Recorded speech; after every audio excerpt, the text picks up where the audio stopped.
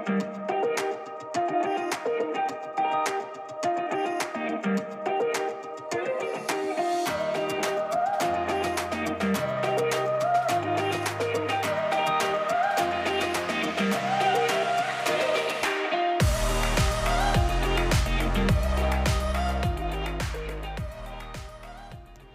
everyone, and welcome back to the EdTech Classroom podcast. Thank you so much for joining me today. Let's learn and grow together as 21st century educators. Today, you'll be joining me and Greg Mittleider as we discuss computer science education, project-based learning, and so much more. Greg is a digital learning expert and an EdTech consultant who has worked with Harvard faculty to launch blended on-campus and online computer science courses, including CS50 for Lawyers. Previously, he was a K-12 computer science teacher, and he brings expertise in translating classroom teaching to high-quality online courses.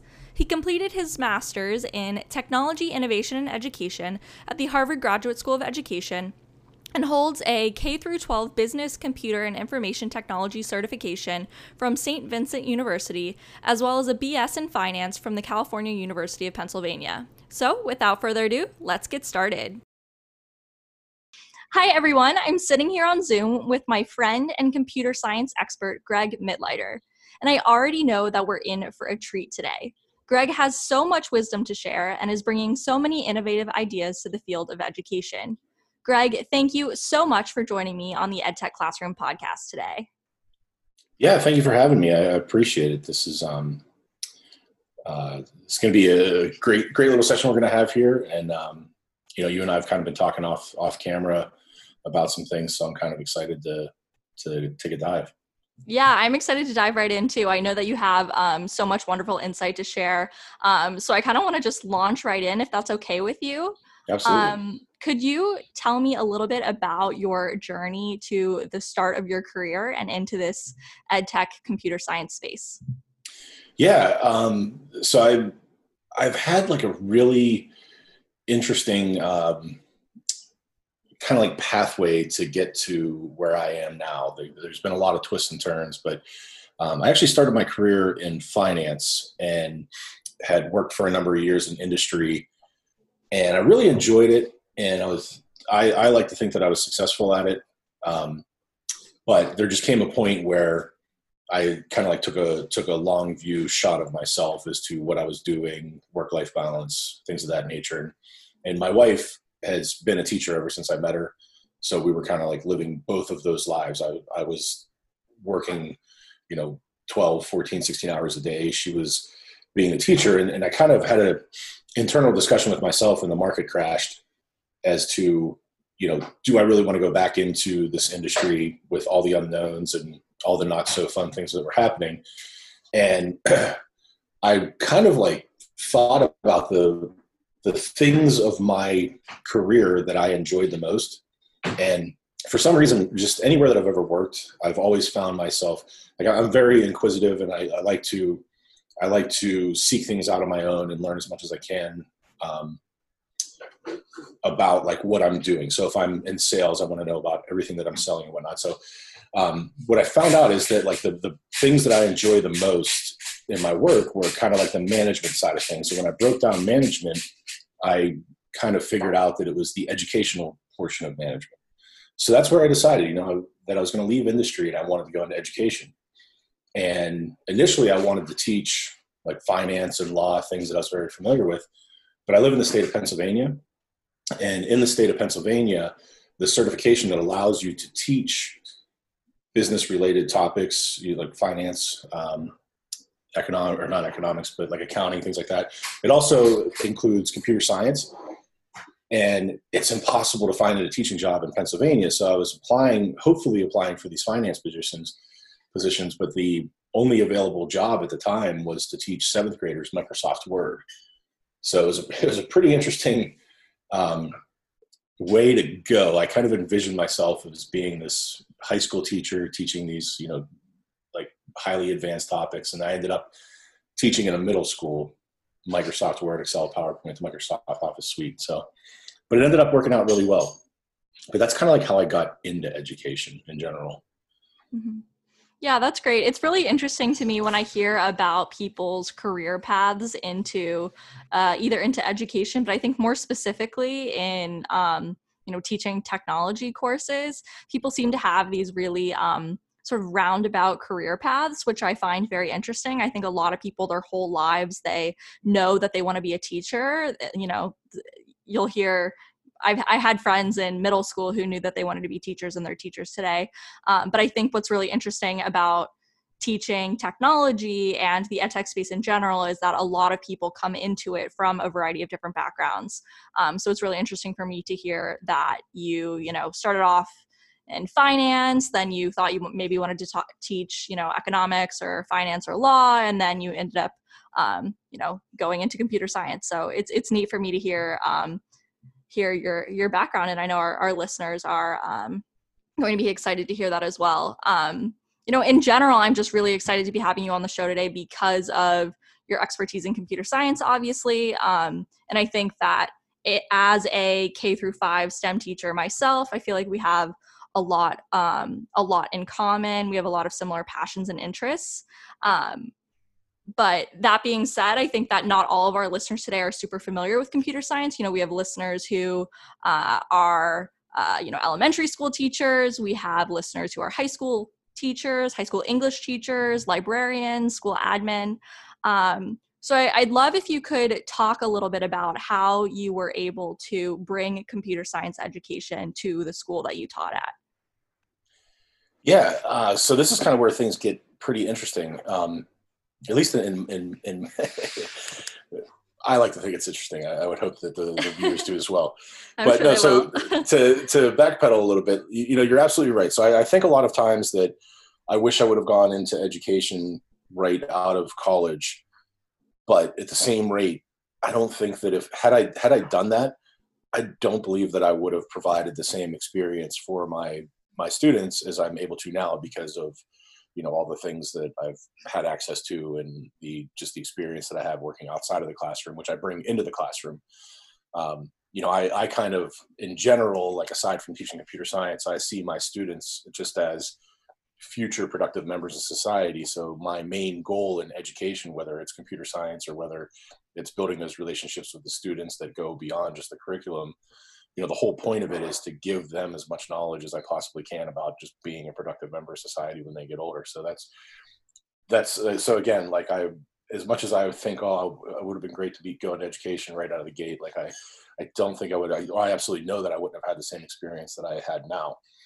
And to get back on track as to kind of where this all came from, when I had gone into teaching the Microsoft Office suite with the 7th graders, I did that for a year, and it was interesting as my first go at teaching, but I was extremely fortunate that the people that I worked with they're very supportive and they're very proactive, and they kind of wanted to do different things.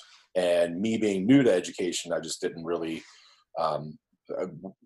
all that my experience was what was in front of my face for that year. So we kind of like poked and prodded and decided like, what can we do to revamp this program? The Office suite did fall into computer science within the standards of what we were teaching. And then one day I was at my desk and I was teaching Microsoft Excel, and one of my colleagues walks into the room and he says, you got to check this out. And he goes over to my desk and he pulls up the MIT Scratch program, which, if not familiar, it's a block-based language that's self-contained in its own environment, and it's just a great tool to teach younger students how to get the basics of programming, like developing scripts and loops and functions and things like that. But he and I stood there while my students were working, and we played for a couple of minutes with it. And then I just told my students, I said, hey, stop what you're doing and go to this website and start playing around. So the students did, and they were all excited, and they left for the day. And I went home and I came back the next day, and that same group of students, when they arrived to class, they said, hey, can we do that thing that we did yesterday? And I was kind of like, oh, what thing is that? And it was the Scratch program. So they were all about it. So I let them do it the next day and then the next day. And I tell everybody that it was a great experience for about 2 weeks. And then my colleague and I were thinking about it. We're like, man, I'm probably gonna get fired over this because I'm not teaching my curriculum. So luckily we had gone down and talked to the principal and just to kind of cover our bases, and they just got super excited about it. And they were all about bringing it in. So they let us create, we had an emergency board meeting to change our curriculum. We did all that fun stuff. And I ended up teaching just that for the rest of the year. So this is probably like November-ish maybe. So we taught the Scratch program for the rest of the year. And where the twist comes is that at the time, Scratch itself didn't have any curriculum. So I actually reached out to the Scratch team at MIT, and they responded to me. I essentially asked them, do you have, we found this tool of yours. It's fantastic. Our students love it. Do you have any curriculum? And they responded back. And this is probably 2014. And at the time they kind of said, we're still developing things. We got a lot of good stuff in the works, but there's a proven program that's out there now. It's called CS50 over at Harvard. And a gentleman by the name of David Malin, he's the professor of that course. So I actually reached out to Professor Malin and asked him the same question. I said, I found this program. I reached out to MIT. They highly recommend it. And I see that you do have curriculum for this. What are your suggestions? And at the time, I didn't know this. So anybody that's not familiar, the CS50 course, it stands for Computer Science 50, was it's currently taught at Harvard University. And it's the undergraduate course for Introduction to Computer Science. And it's the most famous course on campus. It generally gets about 800 students, or a little bit more than 800 students. So roughly a third of the students that go through Harvard take the course. Maybe the numbers have gotten bigger since I've been there. I'm not sure, but it also has an offering on edX. And there's over 1 million students enrolled perpetually on the edX program. So this is a huge course. And after reaching out to Professor Malin, I kind of took a dive, and that's when I personally got really excited about computer science. And I had taken courses in my undergrad, a couple programming courses, but now it was kind of full throttle, and I was just soaking up everything I possibly could. I was taking courses at the local college. I was just finding any online resources I could. And what that ended up happening after that was Professor Malin and his team were actually in the process of creating a high school adaptation of the CS50 course. So they were taking all the materials and content that were offered to the undergraduates, and they were going to offer it to high school students. And because I was in this process, they asked me, they said, hey, this is what we're doing. We're looking for like a pilot group of teachers to bring this to their school districts and teach the AP course, which falls in line with the Computer Science Principles AP course, which was going to be brand new, I think, for the 2016 year. So all of this work that was being done by Professor Malin and his team was being done in preparation for I believe it was the 2016 rollout. And I was extremely fortunate to have been a part of that pilot class. And that's kind of where things took off. I just worked with them. I brought the CS50 contents into my classroom, and I actually moved from 7th grade to the 8th grade for the next year. And what we did was we kept the 7th grade content the same. So when I moved to the 8th grade, the teacher that backfilled my 7th grade position continued to teach Scratch. So now we took the Microsoft Office suite off the table for 7th grade, taught Scratch at 7th grade, and then we actually taught like code.org and things in 6th grade. So now we're starting to build out this program, completely just changing the district. And what I ultimately did is I didn't teach the full CS50 content, because obviously the rigor is more designed towards high school students, probably 11th grade, 12th grade. But I brought a lot of the principles down to my 8th graders to just build that foundation for when they move into the high school. And it ended up just like taking off like wildfire, because our high school had offered computer science courses at the high school level. I believe they had the Java APA course. They had some Oracle courses and a web design course. But these were generally courses that were taken by upperclassmen, not necessarily freshmen or sophomores. And believe it or not, that year that I taught 8th grade, the students that went on to ninth grade that had my foundations course, they all took the upper level courses as freshmen and just blew it out of the water. Wow, that's incredible. Yeah. So like the overarching idea here is like, we were just super excited to bring these programs in, but what we were really finding is that, computer science it's not a matter of whether it's difficult to learn. It's a matter of when you're introduced to it. So we found that we were teaching students at younger levels just material that maybe a few months before people would have said, you could never do that. That's not possible. And we kept pushing. So the next year, the content went down a little bit further, fifth grade. And I think I left the district in 2017, and I'll tell you about that in a minute or two. But after I left, I believe they were teaching Scratch to maybe the third grade. Wow. And then kind of starting that process from there. So it's incredible. And that's kind of why, like, I'm a person that's always looking to move forward and do bigger and better things. So when I see something like that happen, where just the whole district has an opportunity to take advantage of learning something new and different and kind of revamping, because I mean, you're in computer science as well. Could you imagine if you could go back in time and have access to something like Scratch when you were in third grade? Like, could you imagine where you'd be right now? I think about that all the time. Like, even when I'm teaching my kindergartners like unplugged coding or, pre-reader robotics, I think all the time how incredible it would be to have had that opportunity. I wasn't introduced to computer science until I was in college, which I think is even younger than a lot of teachers who end up going into elementary STEM and computer science. Because I think at a lot of schools, instead of hiring, teachers who have experience or background in STEM, there are existing classroom teachers who then sort of get pushed into these STEM roles who are just, sort of known for incorporating technology in their classroom. So I feel fortunate that I was able to take computer science classes in college, but it would have been very incredible to be able to take, a Scratch class in third grade. Yeah. And we, at the university course, every semester that it's offered in the fall, Professor Malin still runs a poll question of, because everybody feels like everybody else is a master at computer science and they're the ones that are new to it.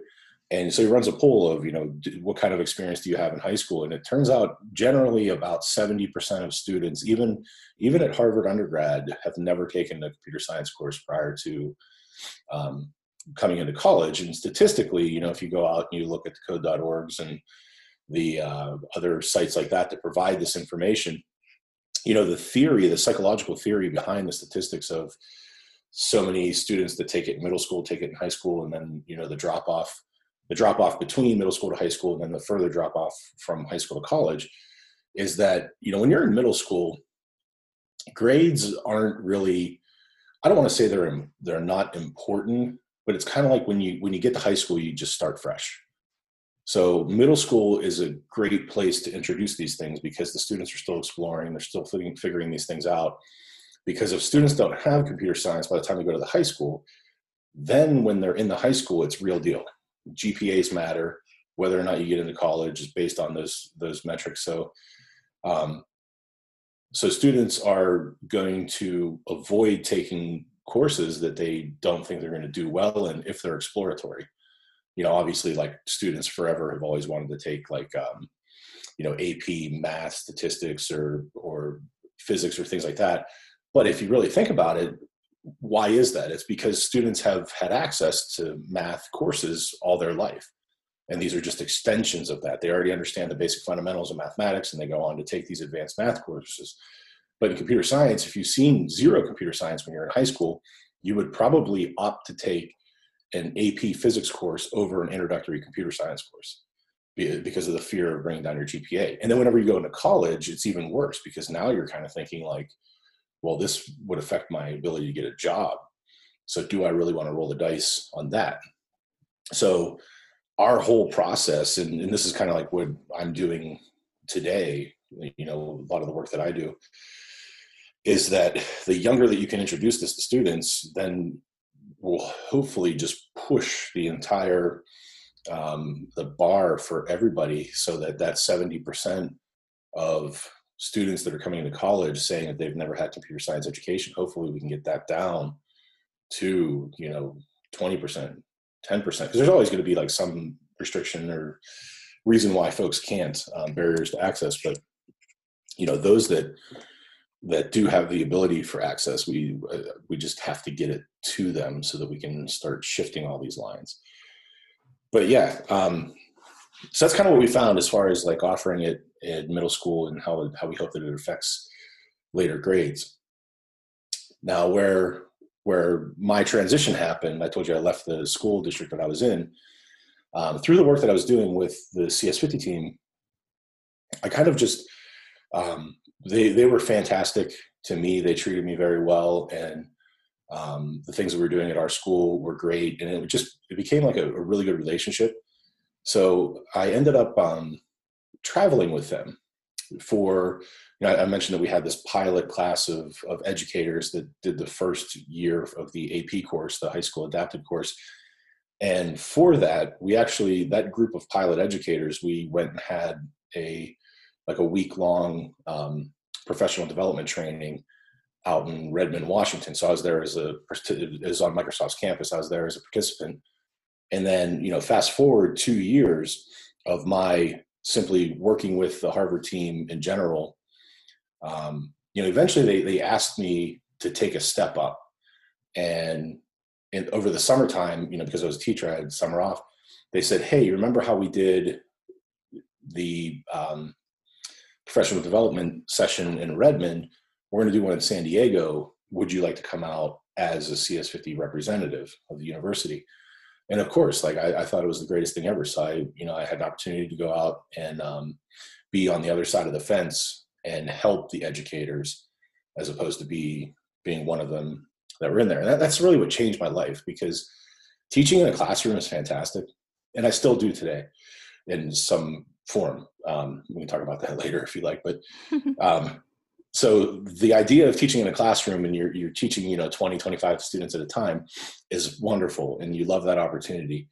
But to then have the opportunity of teaching the teachers who are going to go out and each teach those 20 students 5 times a day. So now it's such a cool thing to see, if you put me in front of 100 educators, to know the thousands of students that are going to be impacted by that. And I'm not saying that, that when I stand up there and talk that it's me directly that's doing it, but I like being a part of the process.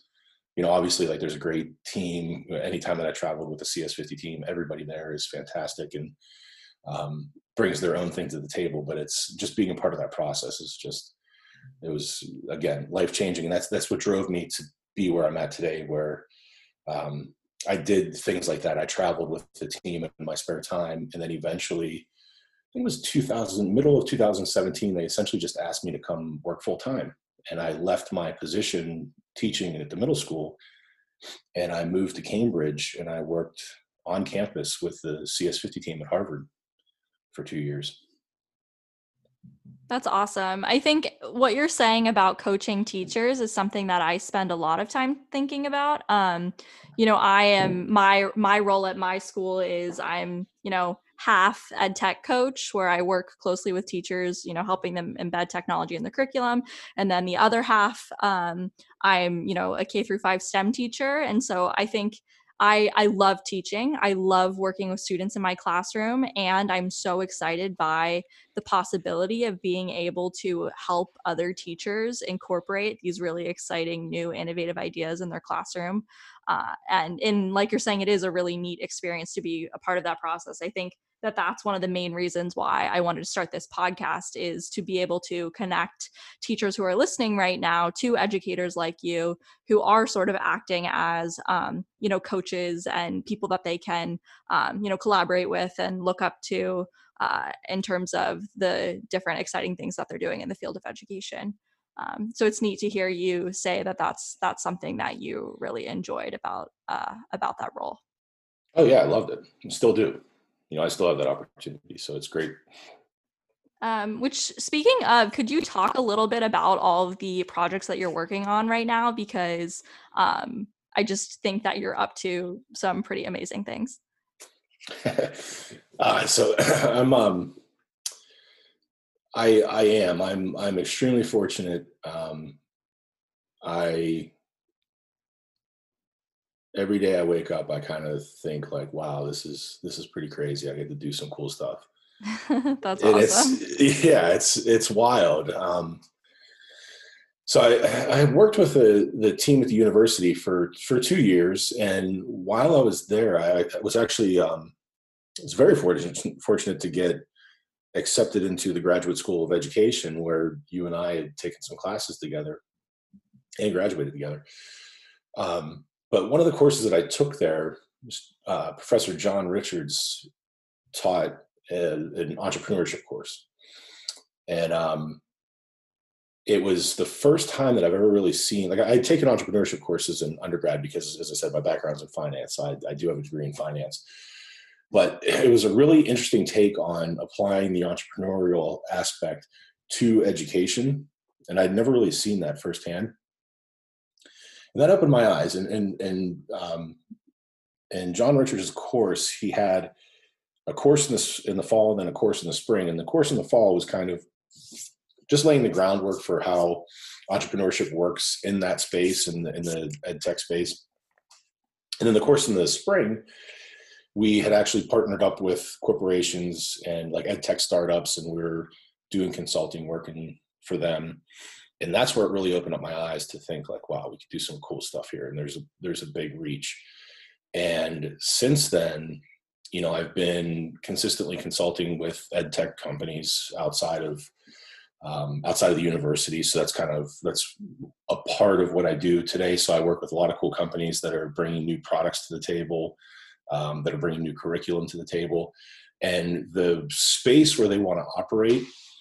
And this is unique to computer science, I believe, is that you have two sides of the computer science application as it applies to like education, because sometimes you get folks that are just absolutely brilliant and they come up with a product or something and they say, I want to use this for education. But then the educator side of me looks at it and is like, yes, this is absolutely a brilliant product, but I don't see any educational value, or it needs to be tweaked this way, or we could do this because, and that's kind of like where I try to help bridge the gap for a lot of these companies. So some of the things that I'll do is folks will come to me with a product and say, would this work in a classroom? Or they'll say, how would we market this? Or who would we market this to? And then there are some companies that really have everything together. And, I'm really impressed with, a colleague of ours, Andrew. He's working with a company called BrainCo, and they're doing some exciting things. Like I've worked with their company in the past. I still do. I still talk with them often. But like some of the technologies they're coming out with, it's kind of like the perfect blend of technology as it's applied to education, and they also have physical products. If anybody's not familiar with BrainCo, look them up. But a lot of the work they're doing pushes even the computer science out of the computer science classroom, and it translates into the actual science classroom a lot of times. They're doing things with prosthetics and wearables like headbands and virtual reality and things of that nature. So that's part of what I get to do. And another part of what I'm doing is something that kind of we have a shared interest in, which is project-based learning. And I've been working to develop some courses that we've actually deployed. Historically, whenever I had learned computer science in the past through an institution like, college or whatnot, or even when I talk with other educators in the high school space, it seems like a lot of times computer science is being taught for the purpose of teaching computer science. For example, like this is the language of C, okay, learn C, or I'm going to teach you Java, learn Java. But I never really saw, like, I think that's maybe what's not appealing to a lot of folks, because you don't really see the big picture of what am I doing here? Why am I doing this? So I spent a lot of time while I was at the university, and then now we're applying this, to come up with interesting ways to teach computer science. So the courses that we're developing now, like for example, we created one that's coding for entrepreneurs, and this is kind of a take from John Richards' class, but we're actually applying a coding backbone to it, aside from just talking about the sales and the corporation building side of it. And what we have done, I work with a group of folks in Hawaii, and we have access to a high school out there, and we brought in these high school students, and we taught this coding for entrepreneurs course. So we had access. We actually, like, we hyped it up, and we did a really good job hyping it. We were scared that we were going to get less than 10 students, and we ended up having 52 and a wait list. Wow, And that's awesome. yeah. So we ended up having 52 students, and it was really cool. But what we did is, rather than bring the students together and say, okay, let me teach you how to build a website, or let me teach you how to code, we first posed the question of, like, what would you want to do? If you were an entrepreneur, what would you want to create? A service, an app, a website, a product, like a hardware product? What would you want to do? And we kind of like brainstormed on that for a little bit. And then we took these students, and then we kind of pushed them in a direction in which they want to go to do these things. So if students wanted to build something web-based, we would show them how to build websites, or, and then obviously, like, we're not turning them into these master whiz coders overnight, but like, we're at least laying the groundwork. And it was wildly successful. And the students just, hang on the edge of their seat for this, because they're seeing like the end result first, and then, okay, how do we do that?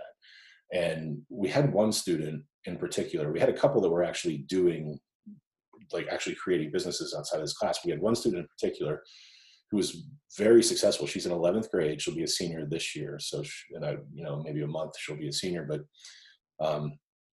she's an artist. Like, we taught her, like, how to do a little bit of graphic design, and she, took the ball, ran with it, and she was designing her own things. But what she designs, it's called Swag, if anybody's not familiar. Swag is like companies like Facebook, Google, Microsoft. They all have stickers or t-shirts or things like that. And it's the logos that go onto those things. So it's not always the standard same logo. It could be something different, or a phrase. And so this girl was creating swag, and she was selling it to corporations. And by the end of the class, by the end of the cycle, she was operating in 15 states, and she was also doing business in Canada. So she was global. That's incredible. Yeah. So we were super excited for her.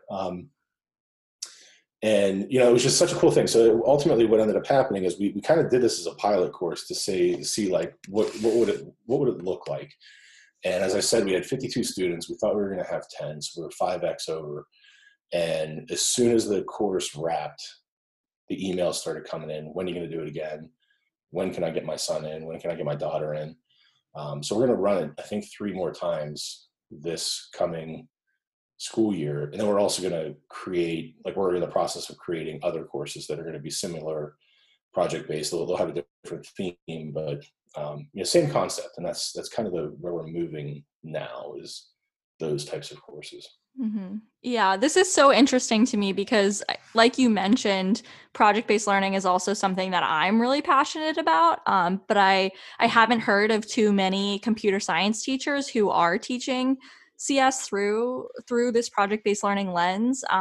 So I just think it's really neat that this is something that you're exploring, and something that I've tried to do in my classroom with my K through 5 students. Whenever I taught computer science this year, I really tried to teach it through a lens of social good, and looking at, tying my curriculum to the UN Sustainable Development Goals. So for example, with my 5th grade students, I teach them how to, code drones to do transect mapping and to survey animal populations, or I teach them how you might use a Mars rover or create a robot and send it to Mars, so that you can explore uncharted territories. And so I really liked this idea of giving my students something that they could visualize, because this end result that you're talking about, I think, is really important to help students feel really passionate about the work that they're doing, but also to be able to understand how they can apply it to life outside of school. I think when I was going through the K through 12 school system, I think,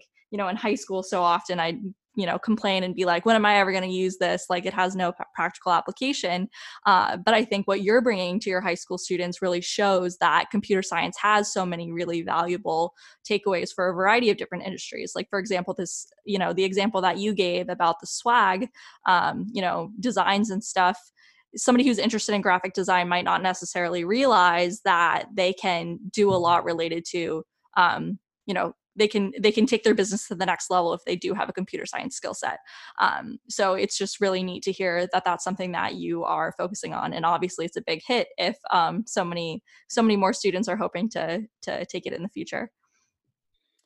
Yeah, and kind of, just a thought here for the listeners is that I think that if you develop curriculum with standards in mind, I think you kind of handcuff yourself into a lot of creativity. So the approach that we have is we build the course first and then backfill it with standards. So we have this like big vision of what we want to do. And then, once you're doing some things on a scale like that, it's very easy to backfill it. So, if there's anybody listening that's looking for new ideas or new things to do, I would say just come up with a concept and, build the idea first, and then, backfill it with whatever you need to do to get it to go live. Maybe that's not the best advice. I don't know how anyone else operates, but like for me, it works great. No, I think that's a really great idea. And I think even more than that, it's so important to be listening to your students' interests. I think what's really neat about what you're doing is that so many high school students are really interested in entrepreneurship and activism right now. I think that generation of students just has this very deep passion for, building businesses. I think maybe this is largely because of social media, but there's this huge interest in starting your own thing, and then with activism too. So it's neat that you're able to design a course that has standards embedded in it, but is also something that kids are excited about outside of school. It's not just there's this element of passion that kids are able to bring to it because you're actually listening to their voices and listening to and giving them this element of choice too, where they're able to explore projects that they care about. Right. Yeah, and that brings me to another topic that I wanted to touch on here that I think is kind of interesting. So I live in Pittsburgh, and I live in Pittsburgh now, and this is where I was born and raised, and I've lived elsewhere throughout my life, but most recently I was in Cambridge. Now I'm back here. But before I left for Cambridge, Pittsburgh is now becoming a big tech hub. So we have Facebook, we have Google. I believe there's a Microsoft office here. And we had access to these folks when I was teaching. So when I was teaching in the middle school, I met a gentleman who works at Google, and he invited me down to the headquarters, and we did lunch, and, really nice guy.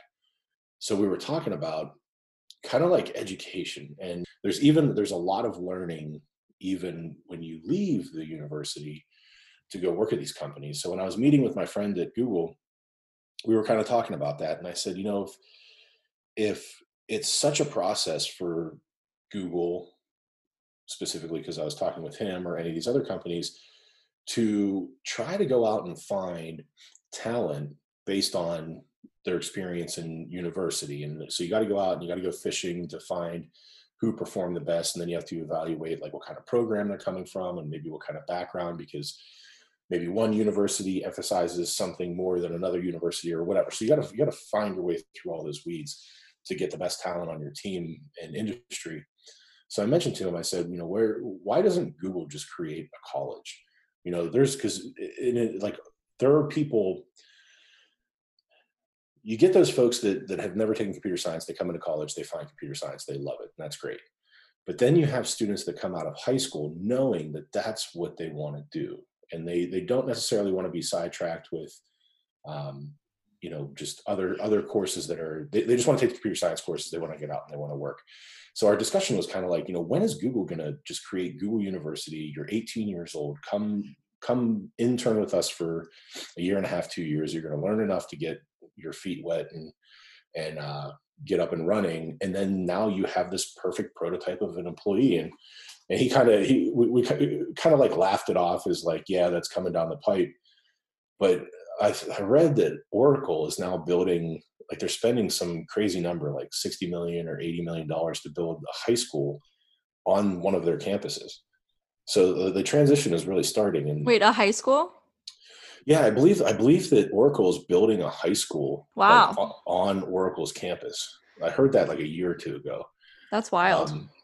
Yeah, and like Google's offer, or not Google, Apple offers like all kinds of free like coding camps and things like that.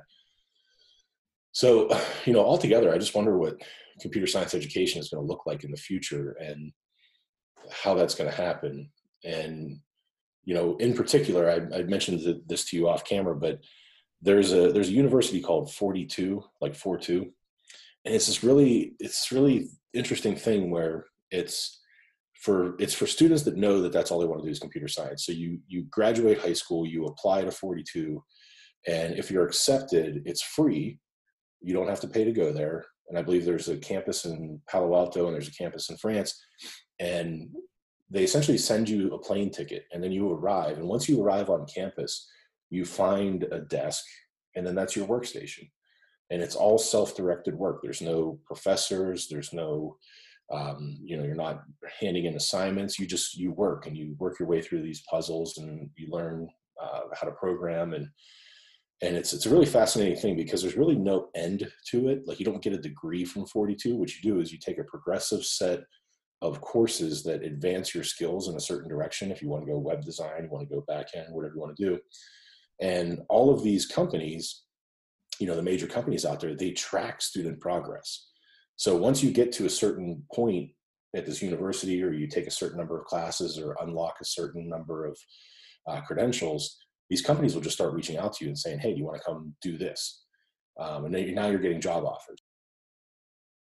Ideas like this 42 University are really, bringing to light a lot of the reasons why we do need to reimagine higher education.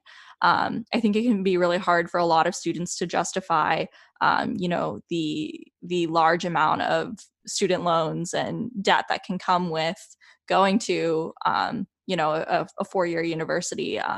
So it's interesting that there are these other examples that are emerging that are preparing students for,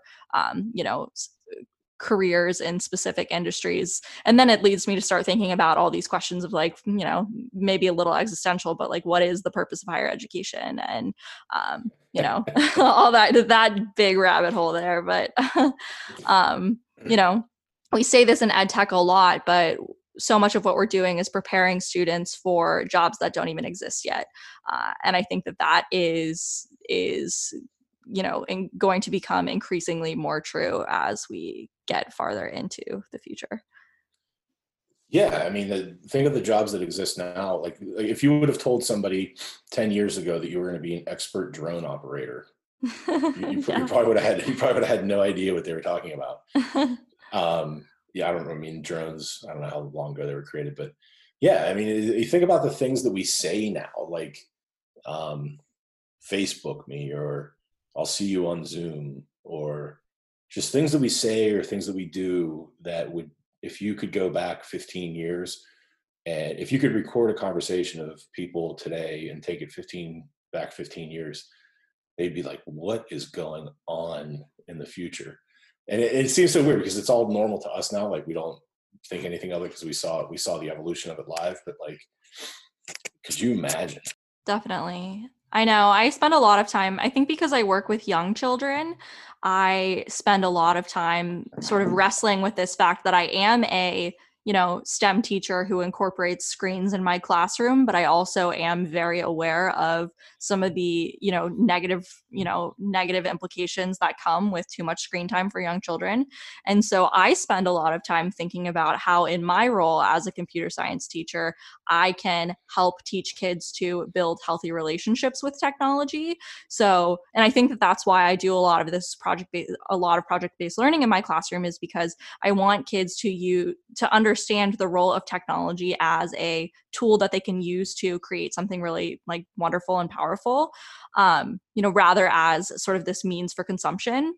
And so I think what you're saying about, thinking about what the future of technology might look like, in a lot of ways, it's much more important for us to be teaching kids and students skills like problem solving and creative thinking and critical thinking. Obviously, right now, technical skills are really important in computer science. And I think long term, it will continue to be increasingly more important to be teaching students these quote unquote 21st century skills that we're always talking about. So before I end this episode, I like to ask everybody who I interview a series of questions. So my first one that I want to ask you is, what advice do you have for teachers who are looking to incorporate more technology, or maybe even starting a computer science program at their school? What advice would you have for those teachers? So I would say, like, if you're starting computer science, you're going to have to sit down with your colleagues to see like what's plausible. But there's a lot of great resources out there. For example, like code.org, Khan Academy, all these things are free resources if you want to start teaching the elementary students. You can actually teach. If familiar with Scratch, or if not familiar, Scratch is probably good for third grade and above, but there's a thing called Scratch Junior.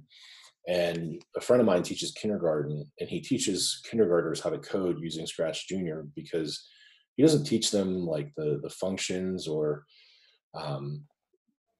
he teaches them based on like code or color and pattern recognition. It's really wild. So the students don't even really get the logic behind it, but they're just getting basic usage. And that's a great starting point. And then, you just kind of figure out the roadmap from where you want. Now, one of the things that I mentioned was that the 8th graders that had taken my class when they went to the 9th grade, they were much more advanced. So definitely keep that in mind. Like say you're in a situation where you have courses offered at the high school, and then you want to build out like a middle school program. You got to think about like the long view. How is this going to affect those other courses? Because the great thing about it is those 9th graders took all those upper level courses, but the not great thing about it was that by the time they were juniors, they didn't have any more courses to take. So they had mastered them all, and they received all their certificates, and passed the APA exam, the CSP exam. And then it was kind of like, what do we do with them now? So, if you're going to implement these things, you definitely have to think like long range, like what can we add at the end? And a suggestion that I would have, I think that like every school should be teaching AR, VR, and blockchain, because that's where the future is going. And I don't really see a lot of school districts that are doing that. Now, I do know that there are select schools, like there's an advanced magnate school in California that actually teaches high school kids an entire course just on compilers, if you can believe that. Wow. Yeah. I mean, talk about like, sign me up and don't give me any coffee, right? Like, but see how long I can stay awake. But yeah, so if you're looking for like the next best thing that's going to move you down the line, like even if you're a high school teacher and you're looking for exploratory things like AR, VR, blockchain, and without letting the cat out of the bag, I've told you about this, Maddie, but there are folks that I work with that are doing significant things, and all I can tell you is that this group of people are doing something with AR, VR right now that in 5 years we're thinking is going to change the entire world in the way that we use technology. So my advice would be teach and learn as much AR, VR capabilities as you can, because there's going to be a lot of opportunity down the road. Totally. And I fully believe that any team you are on is going to be doing really great things. For those who are interested in AR and VR, I'd really recommend checking out Jeremy Bailenson work. He has a book, I believe it's called Experience on Demand. He's sort of the big VR guy at Stanford. who does a lot related to VR in athletics and VR in education. So all in the episode transcription, I'll be sure to include a link to his book for those of you who want to check it out. But he's a really great place to start if you aren't too familiar with AR and VR, but want to learn more about its application. Yeah, it's called. I just looked it up. It's called Experience on Demand. You are correct. Perfect. I think I'm gonna get that book. I don't have that book. Oh, you should. Yeah, it's really great. Yeah. I highly recommend it. I took some courses from him and we could talk about it later, but he's a really great guy. So which brings me to how do you stay up to date on education technology news? Do you like to read books? Do you like to listen to podcasts? How do you learn more? Is it through interacting with people? How do you stay up to date on ed tech and computer science news? That's kind of that's again where I feel extremely fortunate to be in the position that I am, because I'm blessed with the fact that like pretty much all the people that I talk to every day are people that are out in industry or educators in computer science. And so I'm constantly having this discussion. It's literally like from the time I wake up till the time I go to bed, I'm talking to people about furthering computer science education or the technologies themselves or things out in industry. So in that regard, like I wish that I could pass that knowledge on to you all. And like I said, I feel blessed for that. But aside from that, I mean, general publications, and the tough thing about computer science education as far as like cutting edge, I think that folks like you and I and your listeners that want to be, I think that like we need to be the ones that are pushing the envelope, and we need to be the ones that are telling others like, hey, this is where it's going. And I think that's like probably a bit of good advice. Like those of you that are listening to this, don't feel like you have to kind of like hang out and hope that you get information elsewhere. Like if you want to be the one to pump the information, like go out and learn as much as you can and get on things like this. Cause this is kind of like uncharted territory. Cause you think about the things that you and I are talking about, or the things that we learned at the ed school, or what we've done just in practice. And then think about computer science education when you were in high school, and it was just like a standard, you show up, there's a textbook, you learn Java or something. And then, but like now, like, we're seeing these things that are the way that it's evolving and the cool things that's happening. And how can our listeners find you if they want to learn more about your work or they want to chat with you? Yeah. So my LinkedIn page is up. It's not too glorious. I don't know. I just kind of like slapped it together, but you can, I guess you can message me. It's just Greg Mittleider when you Google LinkedIn. I'll be sure to put a link to your LinkedIn in this episode description so that people can find it easily. Well, that's all I have prepared today. Is there any last things that you want to share before we wrap up? No, I am super excited about this. I love computer science education. I hope that everybody listening does as well. And to me, it's infectious. The more that I get involved, the more that I want to do. And I hope that you all share the same passion. Obviously you do, Maddie, and the folks that we surround ourselves with do as well. So we're fortunate on that side. But I hope that everybody shares this excitement. And again, reach out to me if I can be of any assistance. You guys, I had a blast recording with Greg today. If you liked this episode, be sure to give me a rating, write a review, throw me some love. It helps new podcasters like me so much, and I literally freak out every single time I get feedback from you guys. Let's learn and grow together as 21st century educators. Let's be friends, and I'll see you back here next week on Tech Tuesday. Bye, friends.